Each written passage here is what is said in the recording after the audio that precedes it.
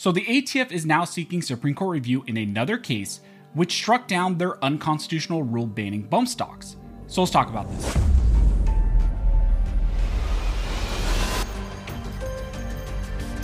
But real quick before we jump into this video, if you think the ATF needs to be abolished, go ahead and hit that like button and subscribe. Also want to mention that we now have a podcast. I'm releasing the podcast video here on the channel every Sunday at 5 p.m. Pacific. And then it's also available on the audio side of things. You can get it audio version on Spotify, Apple, Google, and pretty much everywhere. So again, thank you guys so much for all of your support. Let me know down in the comment section, maybe what type of podcast topics you guys would like, maybe what guests. And again, make sure you're following the audio side and leave reviews because that helps the algorithm over on the podcast. So like I mentioned in the intro, we just received important news that the ATF has filed for Supreme Court review of the Sixth Circuit's recent decision, which recently struck down the ATF's rule on bump stocks. Recently, a 3-judge panel in the Sixth Circuit ruled in a case called Hardin v. ATF. And in that case, the ATF's final rule on bump stocks was found to be completely invalid and unconstitutional. That ruling was important because it created a situation where now multiple courts of appeals have ruled that the ATF has overreached their authority in creating new rules which regulate bump stocks as machine guns under the NFA and GCA. In response to that recent loss, the ATF decided not to seek an en banc review in the Sixth Circuit. Instead, what they decided to do is go directly to the Supreme Court, and so the ATF has asked the Supreme Court to uphold their bump stock rule and find that it is consistent with the statutory language and that it's valid. One of the important aspects of the lawsuit is whether Chevron deference should be given to the ATF in relation to their final rule on bump stocks, or whether another rule should be used, something like the rule of lenity should be used instead of Chevron deference. If you're not aware of what Chevron deference refers to, Chevron deference is a term coined after a landmark case which refers to the doctrine of judicial deference given to administrative actions. Generally, for an agency to be given Chevron deference, the agency's interpretation of an ambiguous statute must be rational or reasonable. So if a statute has ambiguous terms or it's ambiguous in some way, the agency responsible for enforcing that statute may be able, and I want to emphasize, may be able to determine what that term was intended to mean as long as their interpretation is rational or reasonable. Now, in contrast to Chevron deference, there are different doctrines. One of the ones important for this case is the rule of lenity. The rule of lenity indicates that when dealing with criminal statutory interpretation, a court is required to apply any unclear or ambiguous law in a way that is most favorable to the people, not an enforcement agency. Well, recently there was a unanimous opinion by a Sixth Circuit panel which found that the ATF's current actions on bump stocks is in fact invalid.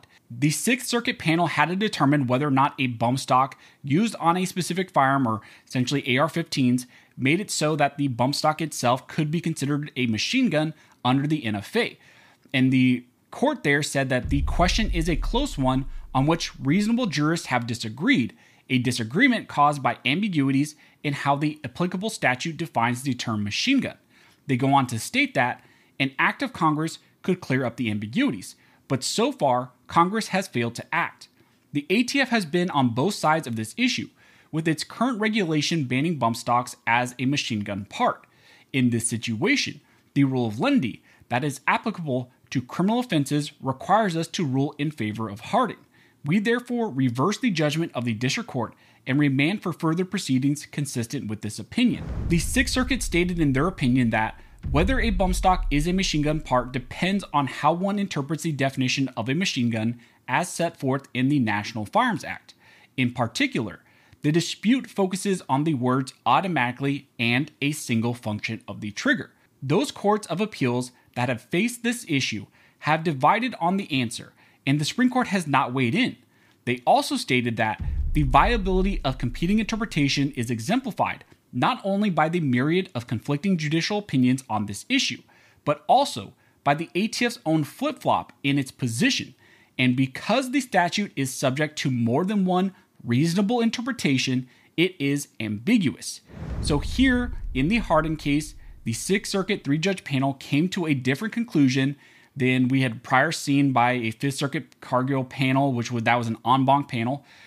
They ultimately came to a similar decision, finding that the rule on bump stocks is invalid, but they approached it in different ways. In the Cargill case, the Fifth Circuit en banc panel found that the text of the NFA and GCA was very clear in that the plain text expressly does not include bump stocks as machine guns. Then later in that same opinion, the Fifth Circuit then went on to say, well, even if the term was ambiguous, you would use the rule of lenity, not Chevron deference. Now here in the Hardin case, the Sixth Circuit ultimately found that there was some sort of ambiguity in the term. They believed that there was some ambiguity in the term machine gun, but they found that the ambiguity would cause a situation where something like the rule of lenity would be used because there are criminal implications attached to the GCA, and that you would not use something like Chevron deference. Now, in response to that decision by the Sixth Circuit in the Hardin case, the ATF is now asking for the Supreme Court to review this case. In the request, the question presented to the Supreme Court is whether a bump stock device is a machine gun as defined by 26 U.S.C.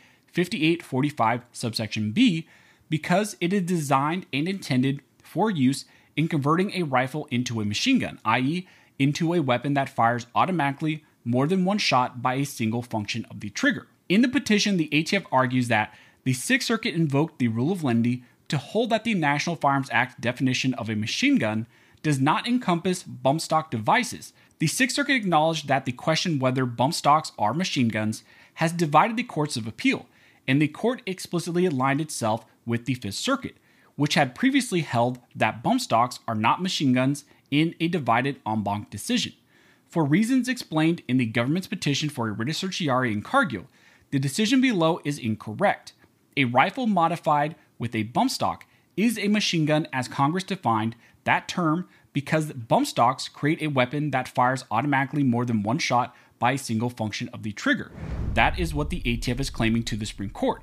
They state that indeed a semi-automatic rifle modified with a bump stock is capable of firing hundreds of bullets per minute with a single pull of the trigger. So pretty typical of what you would expect the ATF to argue in a petition to the Supreme Court. But then they go on to say something really interesting. In their petition, they say that, as between the two cases, Cargill is the better vehicle in which to address this question presented. In Cargill, the District Court, the Merits Panel, and the En banc Court all issued comprehensive opinions giving their respective views in full. Here, by contrast, the Sixth Circuit declined to repeat the intricacies of the dispute in light of the many pages of prior judicial writings, including in Cargill, already addressing all aspects of the issue.